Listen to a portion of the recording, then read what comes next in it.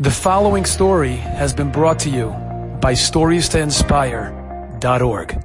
A few weeks ago on a Saturday night, I spoke in Lakewood to the parents of the Lakewood Cheders, 2,000 parents. After the speech, someone says, "Rabbi, I just have to tell you a wonderful story." He says, there was once a young boy who grew up in a family completely irreligious. And he went to college, and on the campus, he met a rabbi who started learning with him a little bit. And he started to get inspired and get into it. And the rabbi told him that in the summer, you should go to a Jewish summer camp. There's a Rabbi Freifeld. He's a very famous rabbi, Far Rockaway. Call this rabbi, and he'll have a camp for you to go to. He calls Rabbi Freifeld, who ultimately was a really big, great person who impacted Am Yisrael and cared about people in so many wonderful ways. He calls Rabbi Freifeld. Rabbi Freifeld says, "Ooh, I'm sorry, I don't know if I have room for you in the camp yet. Call me back in a week from now." So now the boy's waiting and hoping and waiting. He calls the rabbi back. The rabbi says, "I'm really not sorry. I don't know if I have room in the camp yet. I'm really going to try. Call me back in a week from now." The boy calls back a week later. Gets the same answer. Calls back a week later. The rabbi says, "I'm really sorry. I keep pushing you off, but I'm really trying to make sure that I can find room for you in the camp.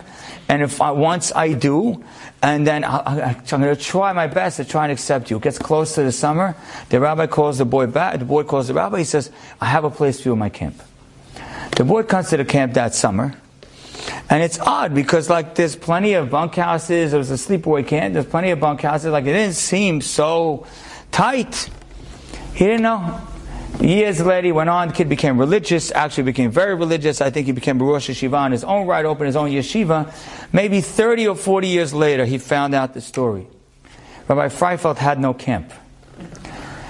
A Jewish boy called and needed a camp. He wanted to open up a camp just for this kid.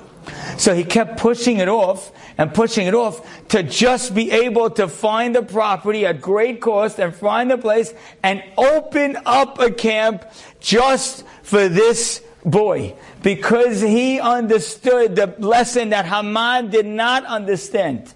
That lesson that inside of our soul, it's always ignited. And if you have a little child, a young boy, maybe he's 15 or 20 years old, if he has the spark, it's worth doing everything to unleash that fire. Enjoyed this story? Come again. Bring a friend. StoriesToInspire.org